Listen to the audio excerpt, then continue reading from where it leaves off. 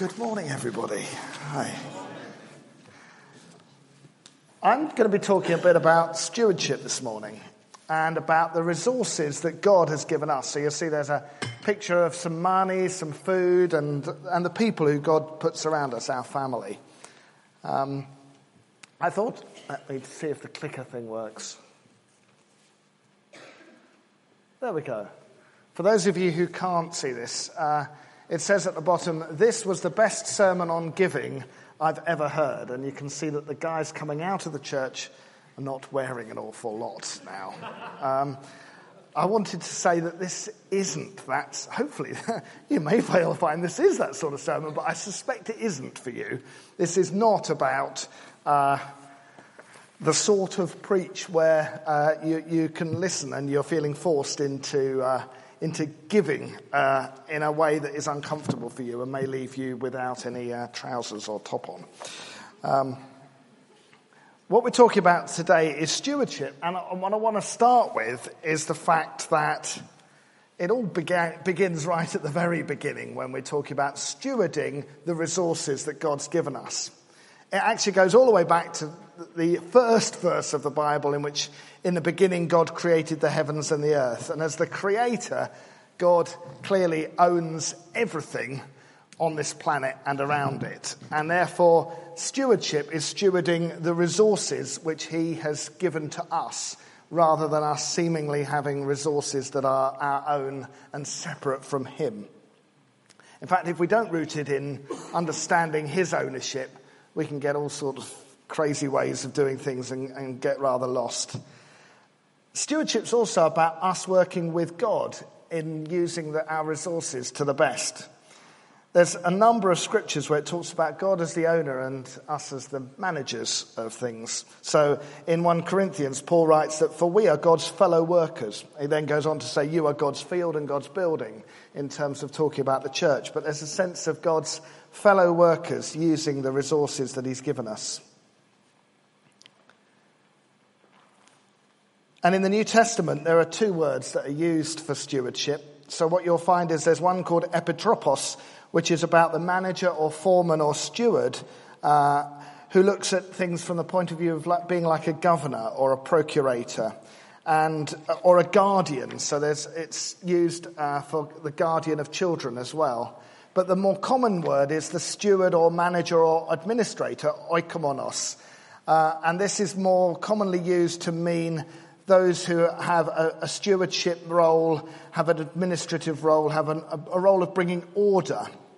And Paul particularly uses this in 1 Corinthians about himself and the trust that God's put in him about preaching the gospel. And that's the sort of stewardship we're talking about here, where it's a trust that God has given us that we can live out. So what was Jesus... I'm going backwards. What was Jesus' view of the provision that his Father had made? Well, Jesus has a rather astonishing view of provision. I don't know whether you've reflected on this at all, but if you look at the way he lived his life in the New Testament, he was never short, was he, of provision? And in fact, he did some quite crazy things. So here we've got the 5 loaves and 2 fish. Buy 2, get 5,000. I thought it was more buy 2, get 4,998 free, or yes, or various other versions of that. But nevertheless, Jesus' view of provision from his Father was absolutely astonishing. I was wondering as I was preparing this, why didn't he try out a few of these on the disciples? Like, let's just provide for the 12, so they would have some suppers where Jesus just could provide from 1 fish on 1 loaf for 12 of them to have a go, have a starter. But he didn't, did he? He goes straight from nothing particular in this sort of realm to feeding 5,000 people, and it's probably 5,000 men and then women and children in addition to that. Jesus does not do provision in a small scale, and he didn't try things out. He went straight for providing hugely for a whole community of people. And only a couple of chapters later in Matthew's Gospel, he provides for a further 4,000 people in the same sort of way. Jesus has no problem drawing on his Father's resources, even though that seems utterly miraculous. He also manages to get his disciples to find a coin from the mouth of a fish. In Matthew 17:27, where he's talking about paying taxes, and he says to his disciples, go catch a fish and get a coin out of the mouth of that fish. I don't know about you, but sometimes these parables go over my head or round me, and I don't actually engage with them enough and realize that on an ongoing basis, Jesus could find things anywhere. He could get hold of money from a fish. Now, why didn't he do a magic trick and sort of pull a coin out from behind someone's ear as an elderly gentleman? When I was a lad, an elderly gentleman, when I was about 8, used to do magic tricks with me. I used to go around to his house. He did magic tricks, and one of them was pulling a coin from behind the ear. But no, Jesus doesn't do that. Jesus doesn't just look in his pockets. Jesus looks in a fish to get a coin. I wondered even how easy it was for fish to get coins in their mouths. Have you ever caught a fish and found, has anyone done this? Caught a fish and found that it had a coin in the mouth? I imagine that's actually quite a tricky thing for a fish to do, because coins tend to sink to the bottom, and to be able to gobble up a whole coin would have been quite a tricky thing to do. Isn't it amazing? It's miraculous. It's unusual that he should do things in this sort of way, because Jesus' approach to resources seems to me to be, it's all available to me all of the time, and I'll get it almost whichever way I choose, whether it's miraculously making a load of loaves and fish out of a smaller number of them, or whether it's getting a coin from the mouth of a fish. He seems to have lordship over resources, doesn't he, in a way that not many of the rest of us do. He also, the right-hand picture there, is the water being turned into wine. I think it was within the jars. That was a nice picture. I quite liked it. But it actually occurred within the large stone jars that they were using at the wedding in Cana, where Jesus was a guest. But a similar sort of view of resources. That wasn't a very conventional way of doing this. He could have said, well, here's a bit of money, go down the road and buy some more wine from the local wine merchant. Or he could have done something else. But instead, he, in a few moments, transforms a large amount of water into a large amount of high-quality wine. Jesus' approach to resources was miraculous and very, very different. And I don't know whether you've ever experienced that sort of provision, but it's quite an amazing, amazing thing. What was Jesus' approach to giving? I thought I had to put a picture of Jesus and get a football stadium in the corner there, by the way. So this is the picture from Rio of Jesus and the statue of Jesus on the top of the mountain there. Jesus' words about giving are amazing. I've got a few snapshots of them. Some of you may remember that last year when I preached, I used a few shots from a famous sort of set here, which is the Lego family here. So I've put a few slides from Lego.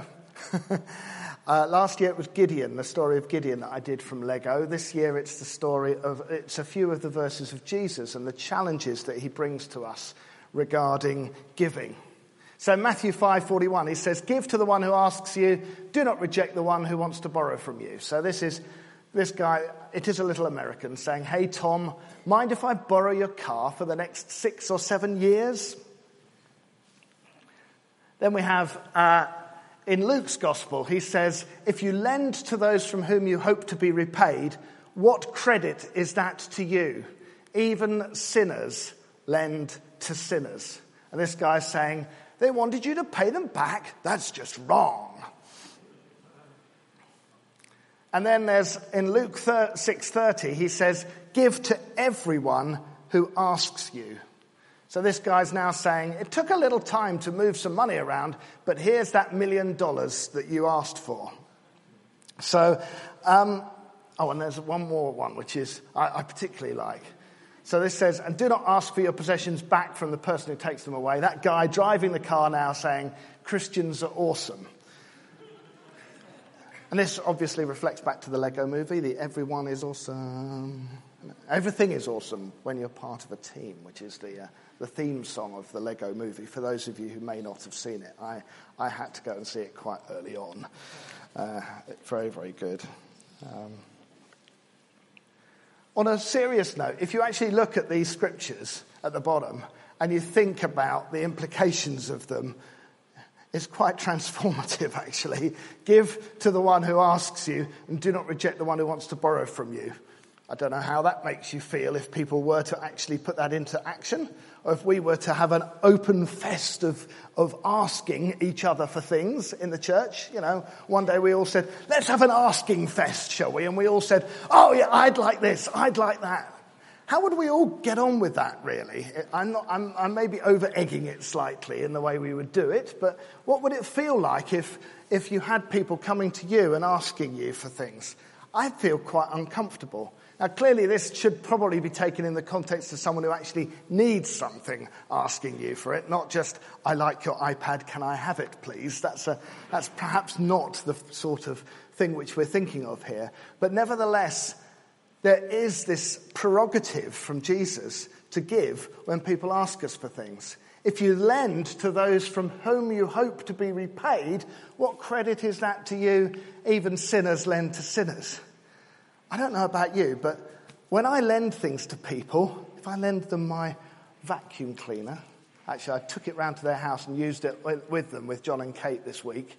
But if you lend to people, you usually probably expect to get the thing back again. What Jesus is talking about is lending and not expecting to get things back. How do we feel about that with the way we engage with each other in our lives, or the way we engage with those outside of the church as well? Give to everyone who asks you. That's the same again as we talked about before. And do not ask for your possessions back from the person who takes them away. That's as similar as the lending, isn't it? It's quite a shocking thing what Jesus talks about with possessions and resources, isn't it? But then if you think back to what I was saying a minute or two ago, he was quite good at that, because he went, oh, here's a coin in a fish's mouth, or here's 5 loaves and 2 fish turned into a feeding of 5,000. But he's still calling us to be like that, even if those sort of miracles don't come quite naturally to us. He's still calling us to be those who are very open with what God has given us. And I think that's a particular challenge. I mean, I was thinking about this in preparing. I think it's a particular challenge for our society, where we're quite materialistic and things that we own are very important to us. How do we handle that? I think that's one of the main challenges. I'm just going to get myself some water because I'm talking quite a bit.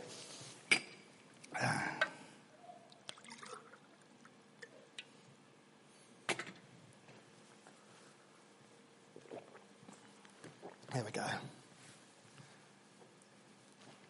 It's gone very quiet when we talk about money and possessions and giving, doesn't it? Woo-hoo. What a joyful message for a Sunday morning.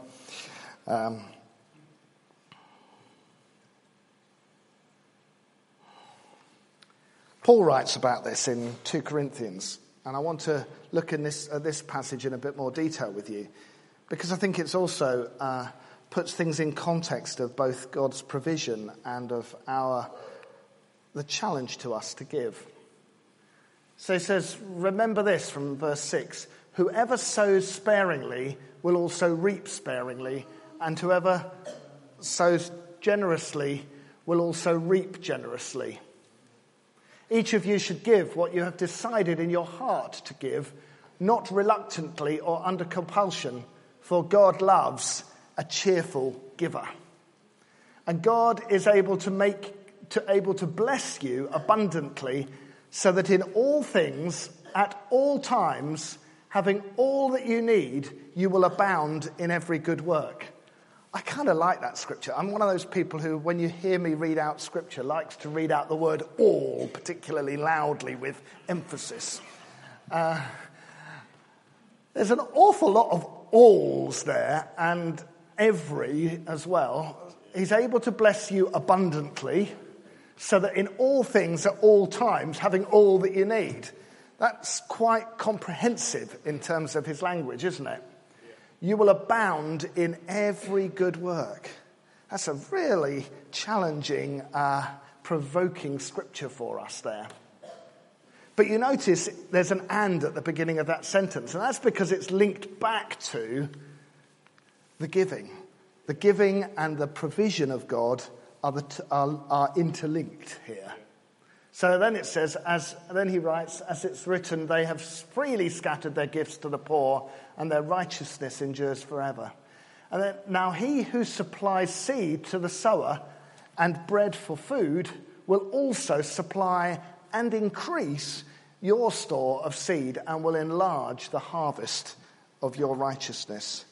He's talking about the fact that not only is God's provision for us linked to the way we choose to give, but also that if we do give, he will actually increase what we've got to give.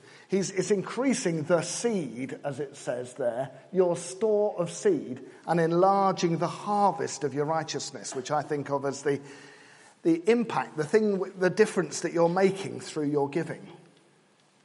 So I hope you get here that there's this linkage between God's challenge to us to be cheerful givers, the fact that he will then provide for us, and the fact that he will actually increase what it gives us in order that we can be fruitful. This isn't a prosperity gospel about us giving in order to get and giving in order just to become wealthy. It's a principle of Scripture about us giving and God then providing more so that we can give more. He goes on in the next scripture. Let me just try. There we go. You will be enriched in every way so that you can be generous on every occasion. And through us, your generosity will result in thanksgiving to God.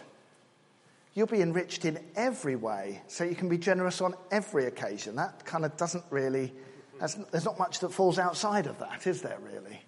And this service that you perform is not only supplying the needs of the Lord's people, but is overflowing in many expressions of thanks to God. Because of the service by which you have proved yourselves, this is talking to the Corinthians, others will praise God for the obedience that accompanies your confession of the gospel of Christ and for your generosity in sharing with them and with everyone else.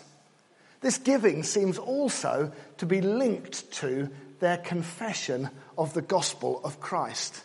So there's a sense in which the giving and the blessing of others is interwoven with their telling others about the goodness of God and encouraging them to come to know him. And in their prayers, verse 14, in their prayers for you, their hearts will go out to you because of the surpassing grace God has given you. Thanks be to God for his indescribable gift. I find that a really very provoking scripture, very challenging, but very good as well. Paul is being incredibly positive about giving here, not just because he wants more, but because he's seeing beyond the giving into the difference that it makes, both to the people who give and to the people who receive. It is a tremendous blessing for Christians to be givers.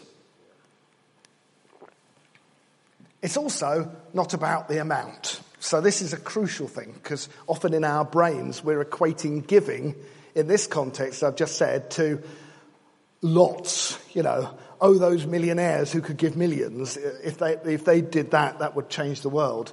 And Jesus is very clear about this back in Mark chapter 12.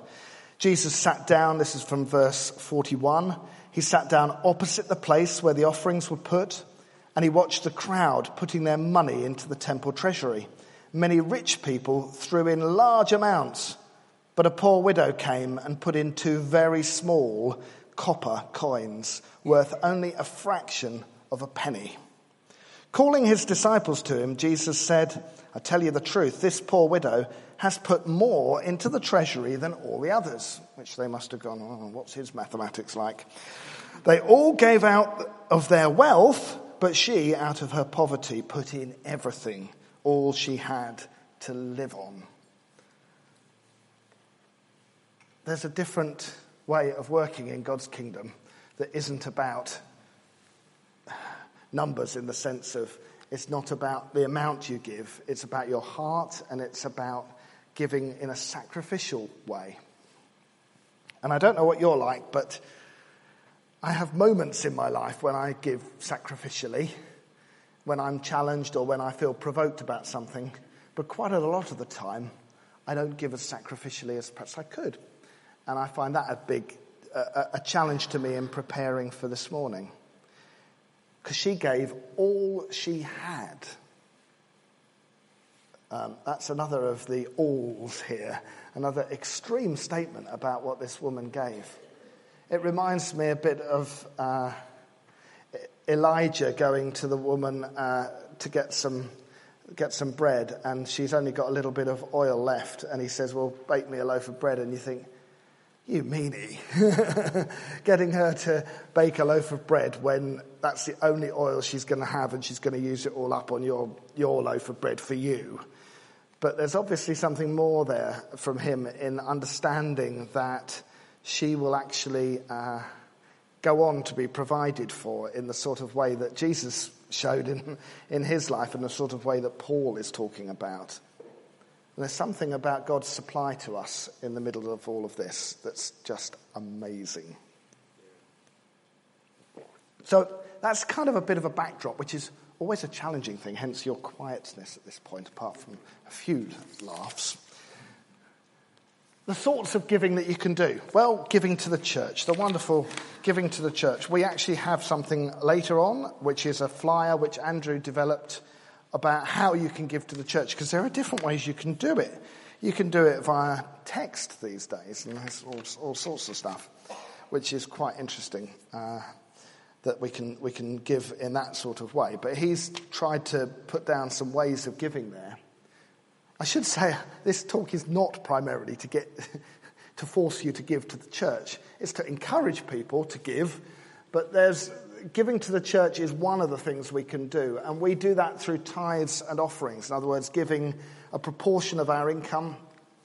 We encourage people to give 10% if they can, and we encourage also other offerings that we have, perhaps for specific things.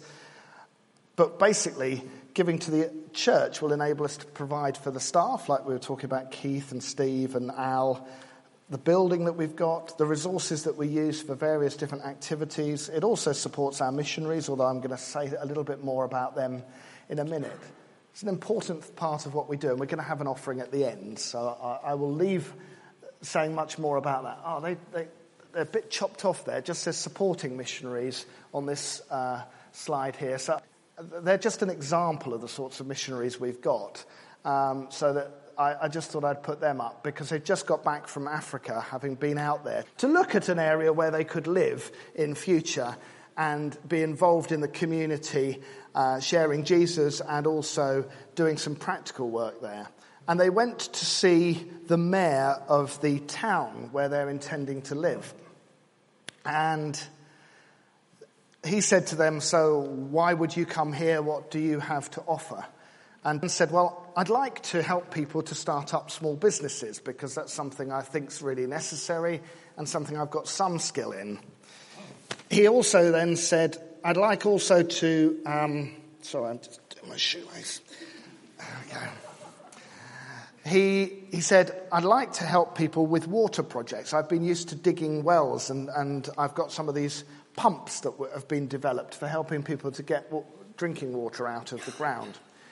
And finally, I think that we've got some skill in making fences and fence posts to go around areas in order to help people to fence off land so that they can farm it.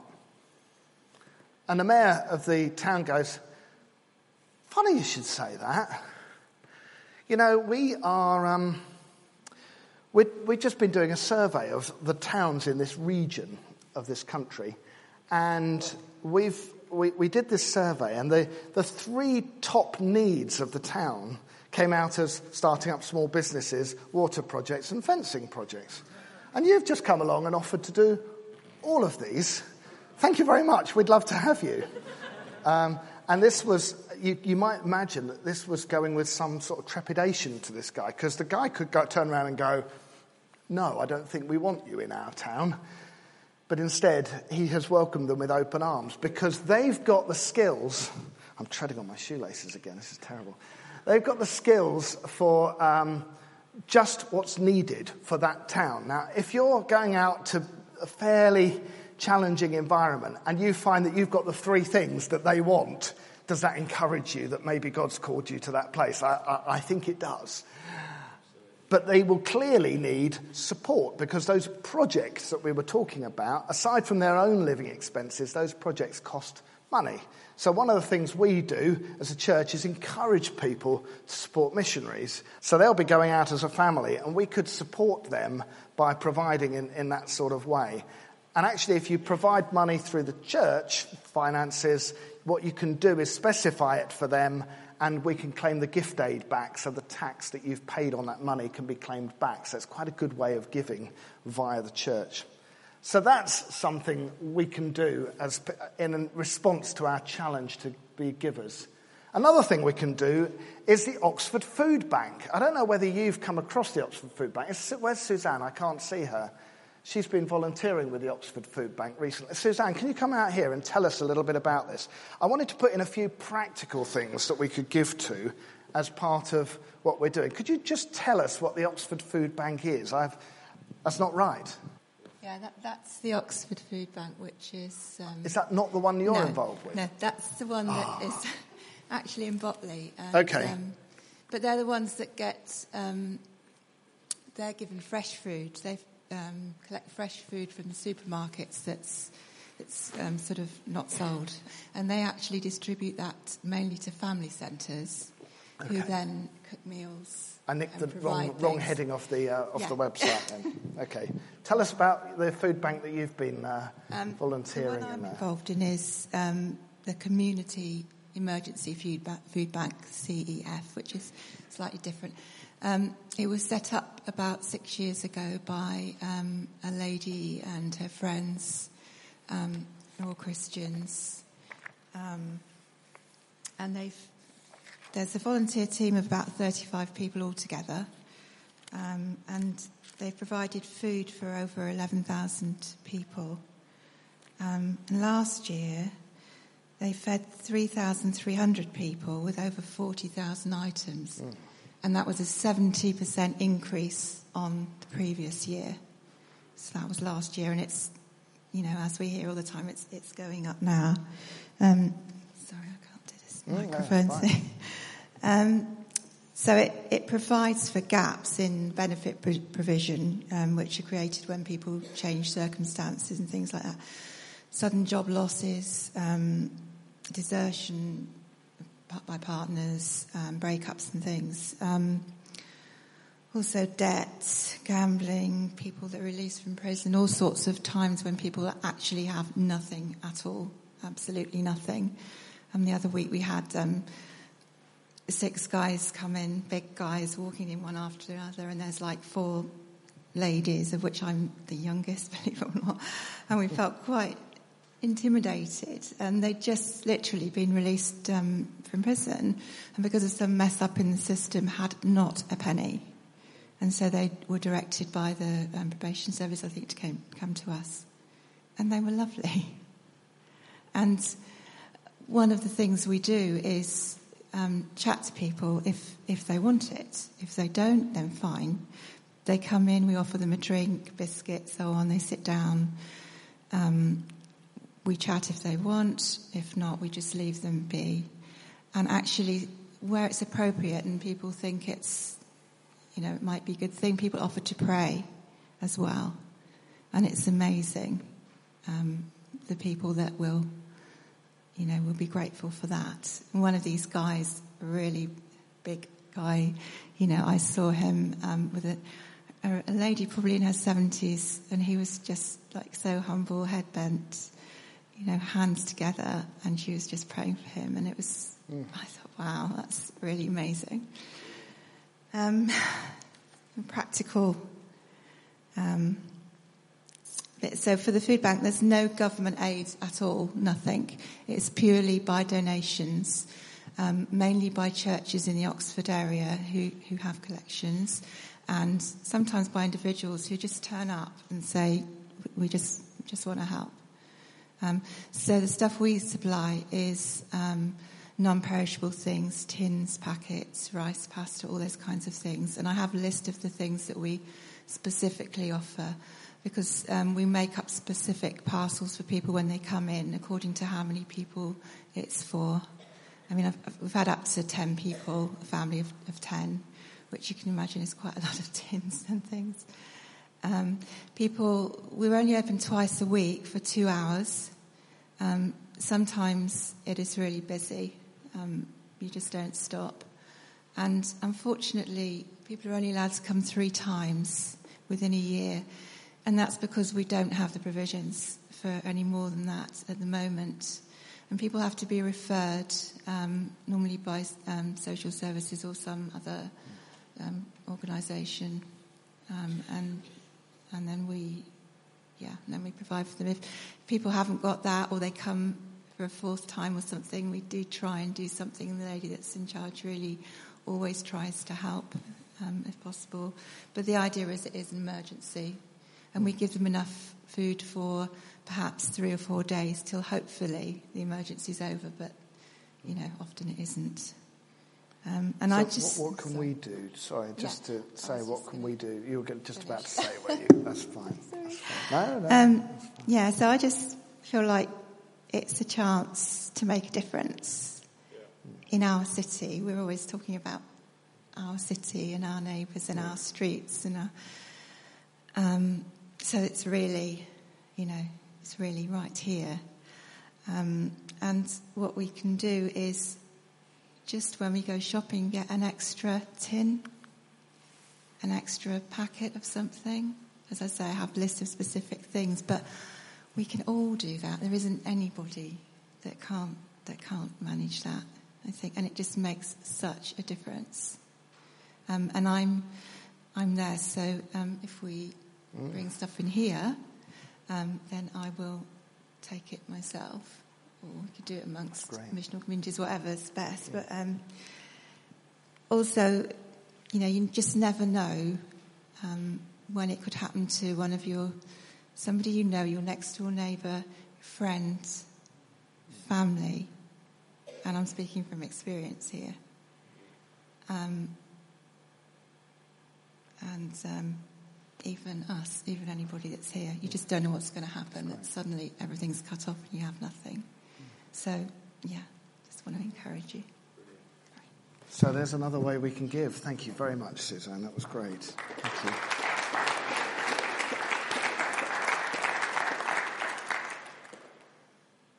you. You may not be able to feed 5,000 with a couple of fish and a few loaves, but maybe you can give what Suzanne was talking about. It's about giving our resources, giving what God's given to us. And as he said, maybe just buying a few things extra when you're at the supermarket or whatever is possible for many of us. Carol and I, have just been doing that a bit recently as well, and just felt provoked by all that Suzanne's doing. So just encourage you as provision of resource. There's one other thing which I'd like to bring up, because it's also timely, and I've got a bit of involvement in it, and that's about adoption and fostering. So this is about giving of your family, in other words, opening your family up. And I just wanted to mention this. It's a little bit of an aside in some ways, but it's also part of God's heart in us giving. And so Carol and I have 2 adopted children. We've got a 16-year-old son, James, and a 7-year-old daughter, Sophie, who you may have seen sat next to me part of the time this morning, and many of you will know. Adoption's very close to God's heart. It's also Father's Day, so I thought I'd slip it in because there. But also because some things are going on. So in James chapter 1, just to mention about our prerogative as Christians to be open to this sort of area, James says, religion that God our Father accepts as pure and faultless is this: to look after orphans and widows in their distress, and to keep oneself from being polluted by the world. Religion that our God our Father accepts as pure and faultless is looking after orphans and widows. And these people who we're talking about are orphans. I particularly like that smile. This comes from the front page of a website to do with a charity called Home for Good, which a guy called Krish Kandiah, who lives just in Thames, so very close to Oxford, and has been in this church before, has been setting up. And Mike Gregg from the Wantage Church and I are going to meet with guys at the Evangelical Alliance on Monday, as in tomorrow, to talk about how we may be able to help them in setting this charity up. Things are taking off in this area in the UK in a rather unusual way. So I wanted just to bring this to you, partly to encourage anybody who might be interested in this. But also there's some things going on. So the churches together in Southampton went to their local authority and said, how can we help you and help you with this area of children who need families? And they ended up getting together all the churches and saying to the council, we will offer every child that needs a foster placement, we will offer them a home within our churches. And they started by taking 40 children from across these churches. They're now up to 70.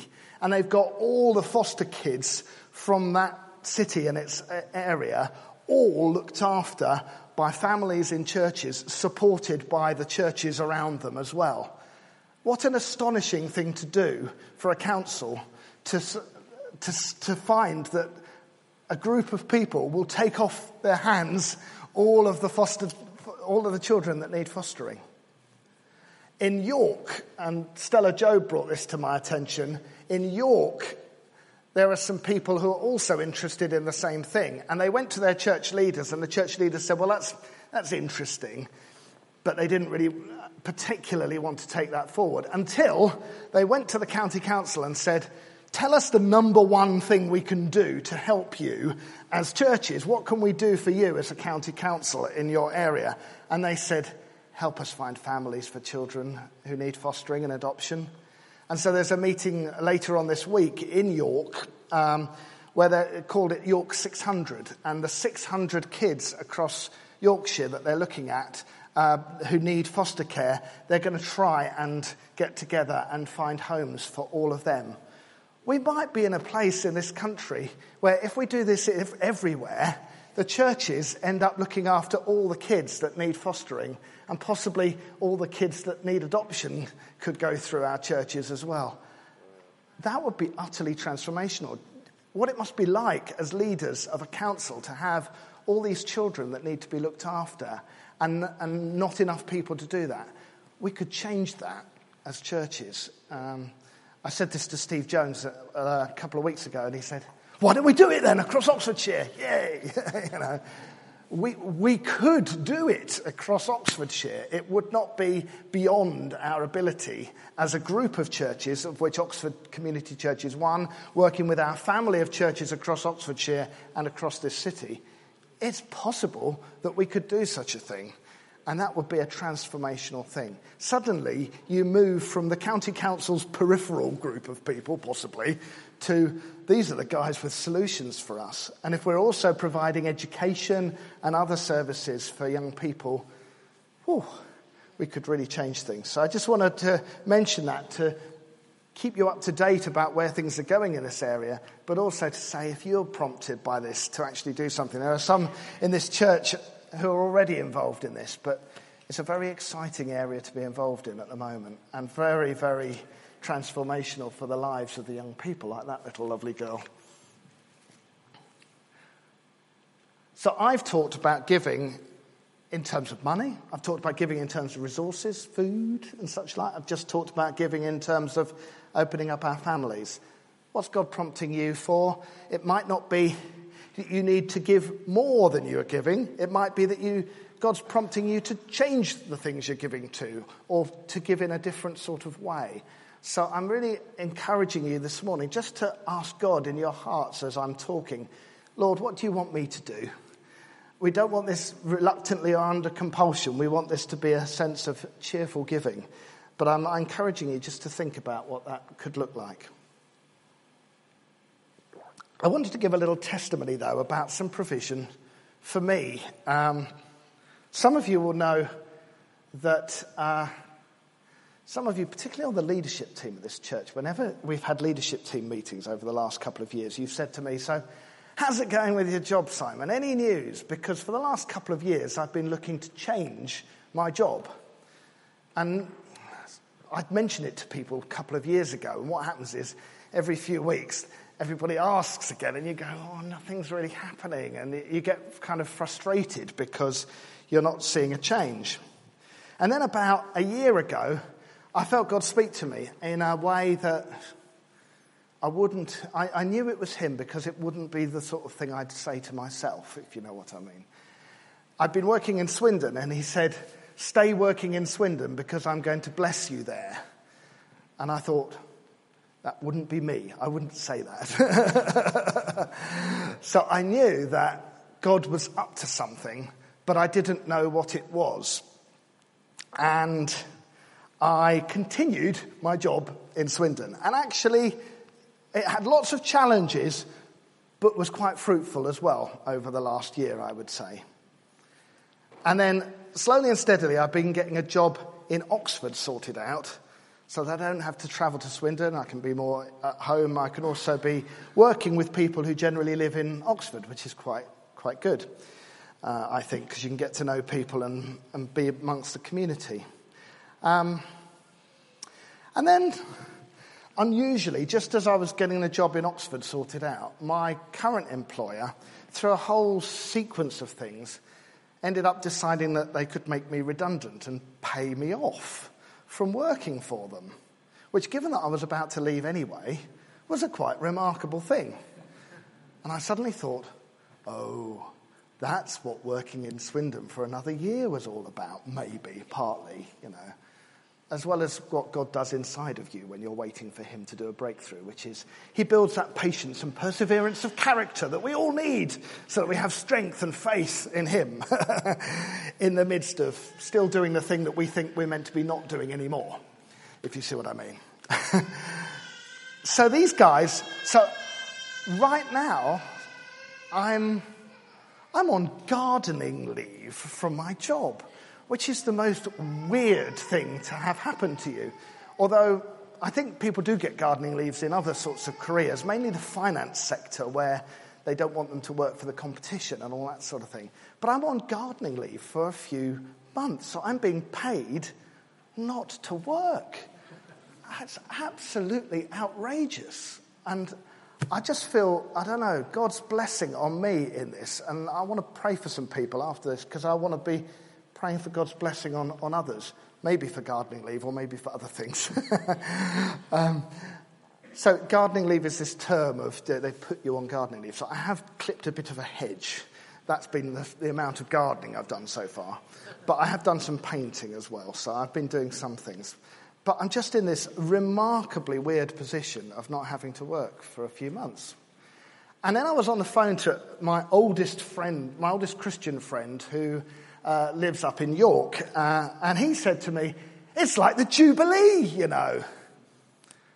And by Jubilee, I don't mean this sort of Jubilee. That was the Queen's Jubilee. Every 49 years, the people of Israel would have a Jubilee. That was 7 times 7. So every 7 years, they'd have a Sabbath year where there was a kind of a natural break for them and a sense of pause and rest. But then every 49 years, it was a Sabbath of Sabbaths, and it was the really big Sabbath. This is the 49th year of my life. So I am in my Jubilee. Hooray! And it's exactly that. It's just, he said it to me. I got knocked over in my spirit when he said that to me. It was just on his mobile phone driving across the Pennines saying it to me. And it's like, that's amazing, isn't it? God has brought me into a Jubilee. And what's it about? It's about Sabbath rest. And that's what God's put me into, rest. I've had actually, some of you who know me will know Carol and I have had quite a difficult last 18 months or so. God's brought me into a Sabbath rest. Praise him. So I have the rest area. I've been directed off the motorway onto the rest area. The Sabbath was also, just for the people of God, a point at which they returned property.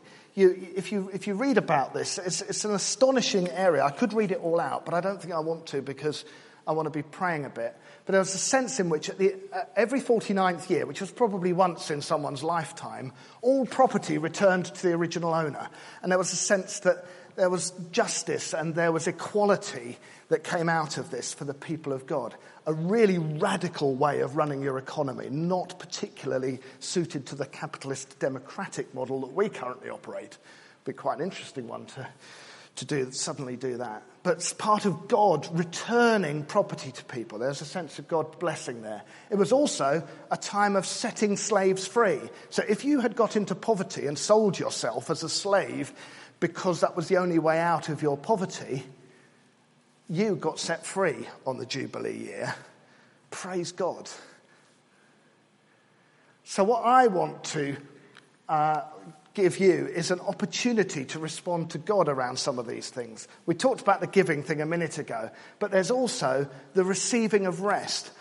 I just feel God's touched my heart in these areas of rest and provision. So the property was about provision, and the freedom, setting free the slaves.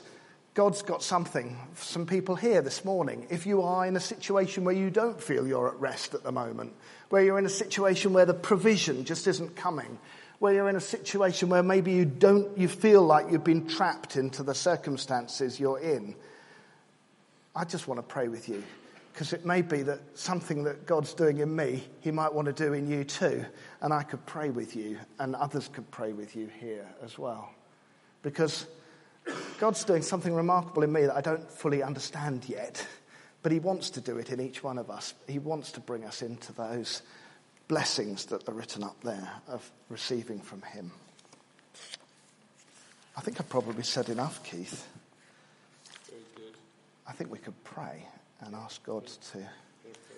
I will pray right now, but if there are people here who you feel challenged about any of those areas of receiving, we could have you perhaps, if you would like to come up the front, I would be willing to pray with you, and others may well do as well.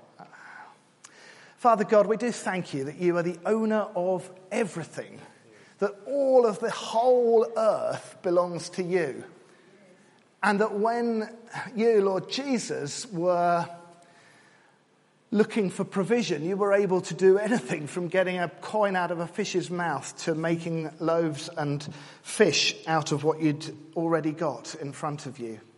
We thank you that you are the great provider, and we just want to acknowledge that for our lives this morning, that you are our provider. Even though we may get a check or a bank transfer from our employer, or we may have others who provide for us, you are our provider, Lord Jesus, and we thank you for that our lives are in your hands. And for those of us who have been challenged this morning about, well, am I just sitting back and not giving very much? Should I be giving more, or should I be giving differently? Am I giving to the right things? I just pray that you would help us to hear you and what you want, not out of being forced or pressured, but out of a sense of what you're saying to each one of us this morning in this area.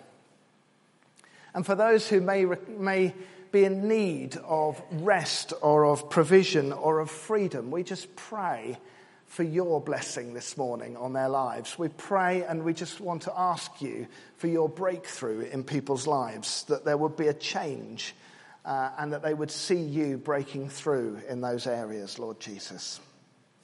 Thank you, Lord. Amen.